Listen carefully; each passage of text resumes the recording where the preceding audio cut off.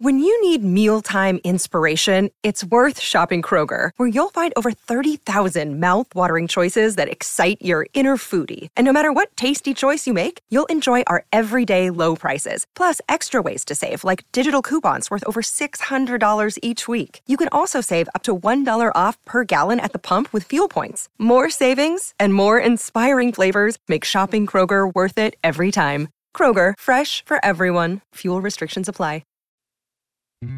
The voice of Husker Nation is on the air. This is Hail Varsity Radio. Insight, opinion, expertise, along with the biggest names talking Nebraska sports. Join in with the show at 402-489-1240 or 1-800-825-5865. Now, here are your hosts, Chris Schmidt and Elijah Herbal. Back into it, it's Hour 2. It's Hail Varsity Radio, powered by Cornhead Lager, Pizza Man, and assistant coach at Scott. We say hi to Matt Vrzal with us at Verz51 on Twitter. Verz, how you feeling after the national championship game? What a beauty of ground and pound, or sadness because college football is going to be going away for a while? Yeah, it was inevitable, and the bets that I made that night showed as much. But it was I struggle a lot with people and how they interpret the game now. Mm-hmm. If you look at national champions, okay, and the way things go, the ones that do it are the ones that can control line of scrimmage. And as much as they say it's a thrower's game now, it all goes through the run. So to watch Michigan just carve Washington up the way they did, without some questionable, we'll call it, play calls through the middle of the second quarter and part of the third, I think that could have got real ugly. But, yeah, single tier for me as an offensive lineman. You got to watch a really, really good Michigan offensive line just dismantle a defense, and it was a thing of beauty. What would you make of the performance of the Washington offensive line? They won the Joe Moore Award this season for nation's top offensive line, but they had some uncharacteristic mistakes, and Michigan flexed their muscle offensively. Do you think Michigan's offensive line felt a little bit disrespected? That's become the word of the year in college football. I think they felt disrespected by the fact they didn't win the Joe Moore Award. That was a pretty dominating performance from the Michigan offensive line. Yeah, Michigan had been the two-time defending champion of the Joe Moore Award, so I don't think anybody can properly prepare themselves for what Michigan has on the defensive line. That's a hard thing to do when they can come at you with talented individuals, but they also come at you in waves. Like they're playing a lot of people in the game. There's no drop-off in it. It's really a relentless attack by the defense, and it's hard, man. I mean, it's tough sledding when you're not used to seeing the speed and the physicality all together. Some weeks if you're watching, you're going to get one of them. Okay, these guys are a little bit smaller, a little bit faster.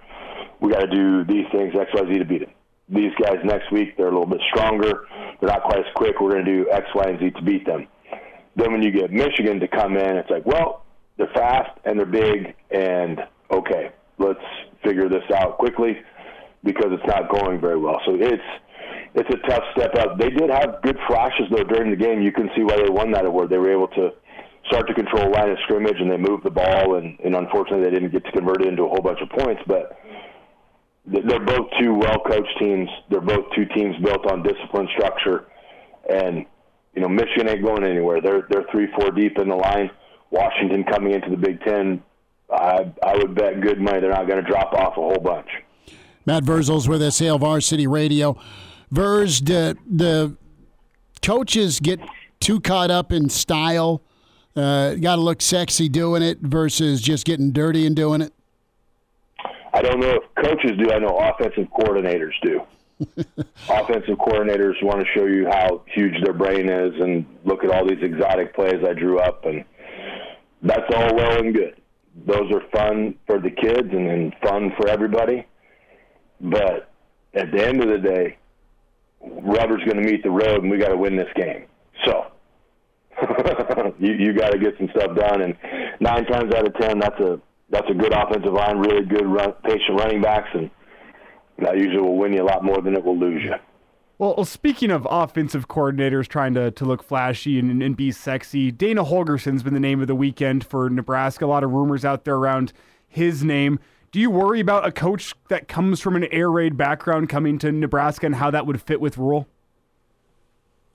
100%. Yep. It's. I do think there's a portion of your recruiting, a portion of what you are offensively, that it depends on where you live, okay, and where you have access to talent. Does Nebraska produce some great receivers? Yes. Are they going to produce a high enough quantity where you can have, 3 sets of 5 of them? Probably not. So I think tailoring that to how it works, or what you have access to for capital, which is who's the player, I think that's got to factor into who's your play caller. A guy that probably would fit really nicely at Nebraska would be like a Paul Chris type of guy.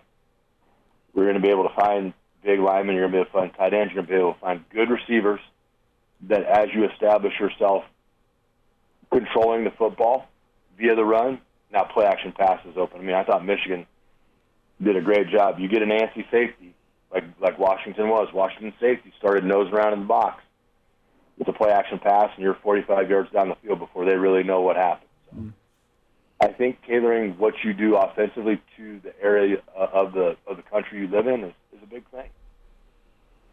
Verz, that's the thing that you need to be able to do is do both, i.e. play bully ball, rock the line of scrimmage, but if push comes to shove, you got to make an incomplete a pass from time to time. You also got to be able to run it when you have to. Tell me a little bit about what made you guys so successful with those championship runs, because bread and butter was just mauling people and mauling people in the fourth quarter. But there were some ball games where Nebraska did turn to the pass, not just in play action, not just as gotcha, that safety kept cheating, but Nebraska was able to open things up, kind of shake off a defense with some passing. It didn't happen often, but it did happen.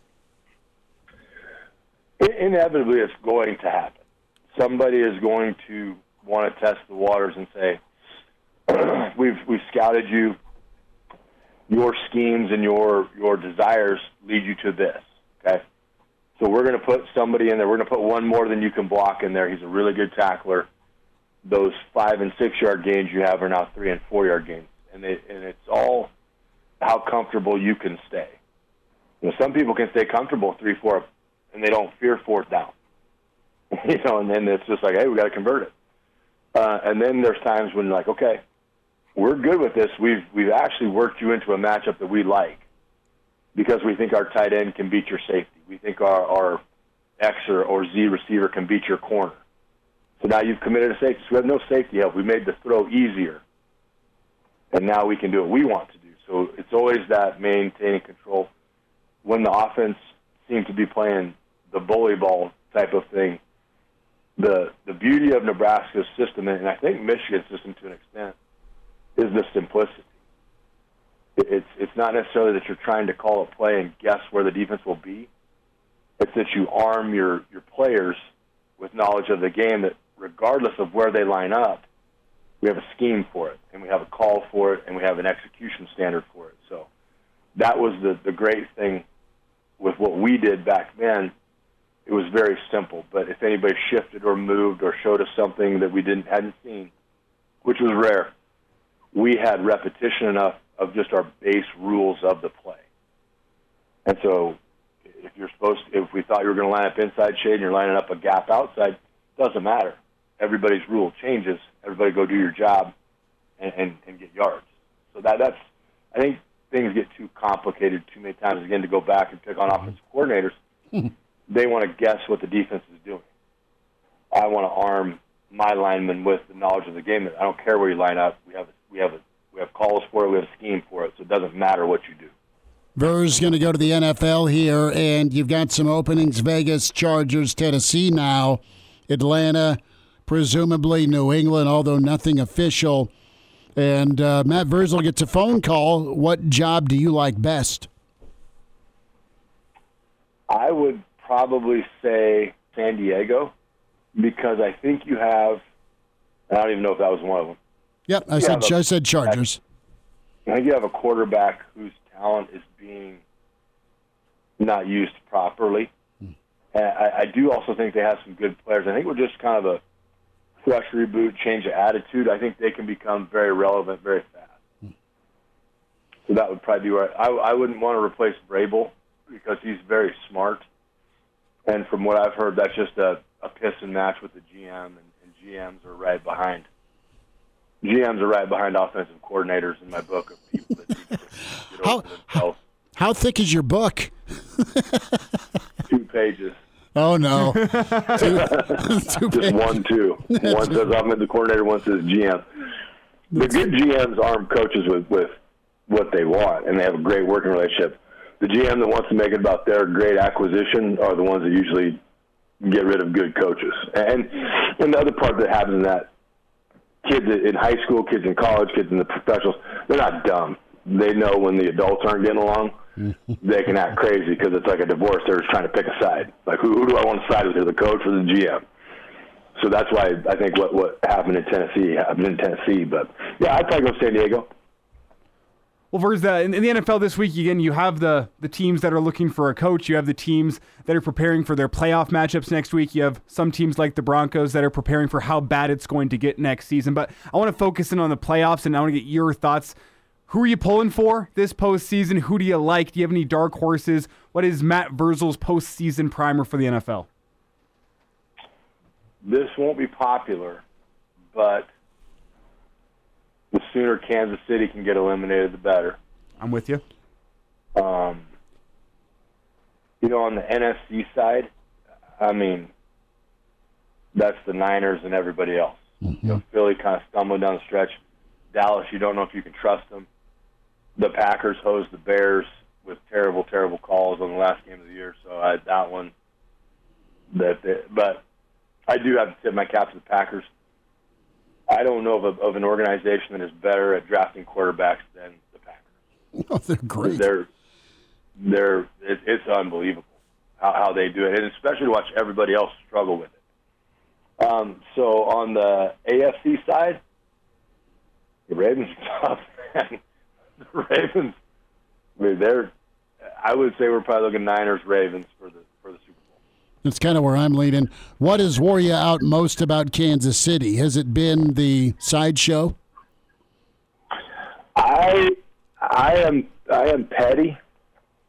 So my hatred for Kansas City, all things Kansas City, comes from George Brett. What? When I was a kid. I love George. He's my favorite guy. Despise George Brett. I would sucker punch him in the face if I ever saw him. Why? We had those like little baseball card clubs when we were a kid. Yeah. And we got some, so we loaded everybody up in like vans, and we went to Kansas City. And KC was my like American League team, the Cubs were my National League team. So I had a George Brett rookie card in the little case, mint condition. And so I'm like, man, I'm going to get to the sign. Like, this is going to be cool. So they do the warm-up, and the kids are kind of off to the side getting their position to get autographs. And I was a little husky at the time, and there was a guy to my left and me and then a girl to my right. So he signs the kid to my left. He skips me, signs the girl to the right. And I'm like, oh, okay, maybe he didn't see me. So I waddle back up, and I get back in line, and same thing happens again. And now I'm kind of getting mad, like I'm pissed.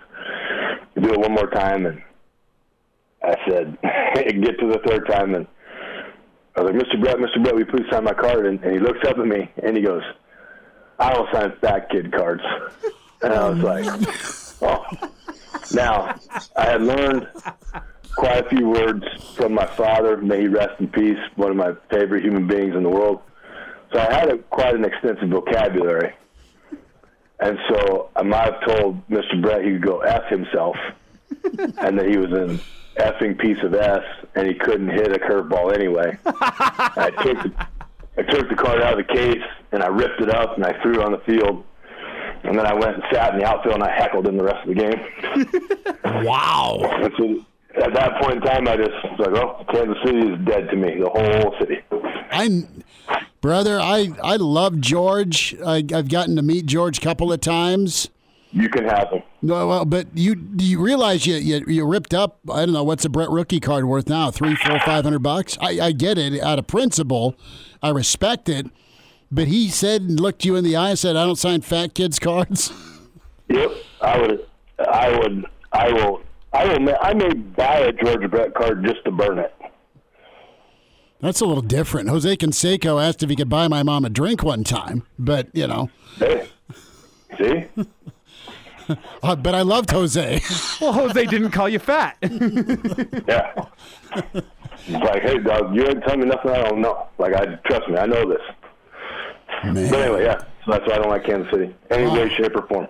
Okay. I take that back. The Gordon family, who I got the privilege to coach at Scott, they're from. They lived in Kansas City for a while, so I like them. Yes. Matt Vrzal. Barbecue's overrated. The rest of it can go away.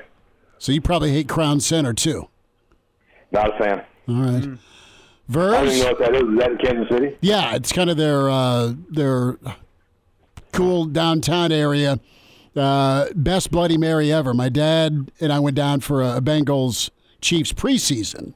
One of the last trips I took with him, and he took me to the mother of all Bloody Mary spots. It was incredible. But yeah, you come into Pisons, I'll make you a better Bloody Mary than that. All right, we're headed that way. We'll see you in 15. Verz, you take care, brother. Appreciate you much. Thanks for, having a little therapy, man. I didn't mean to go dark there with KC. Sorry about that. Oh, no, you're good. I'll get him. Someday I will get him. Verz, be good. Thanks again. See you, boys.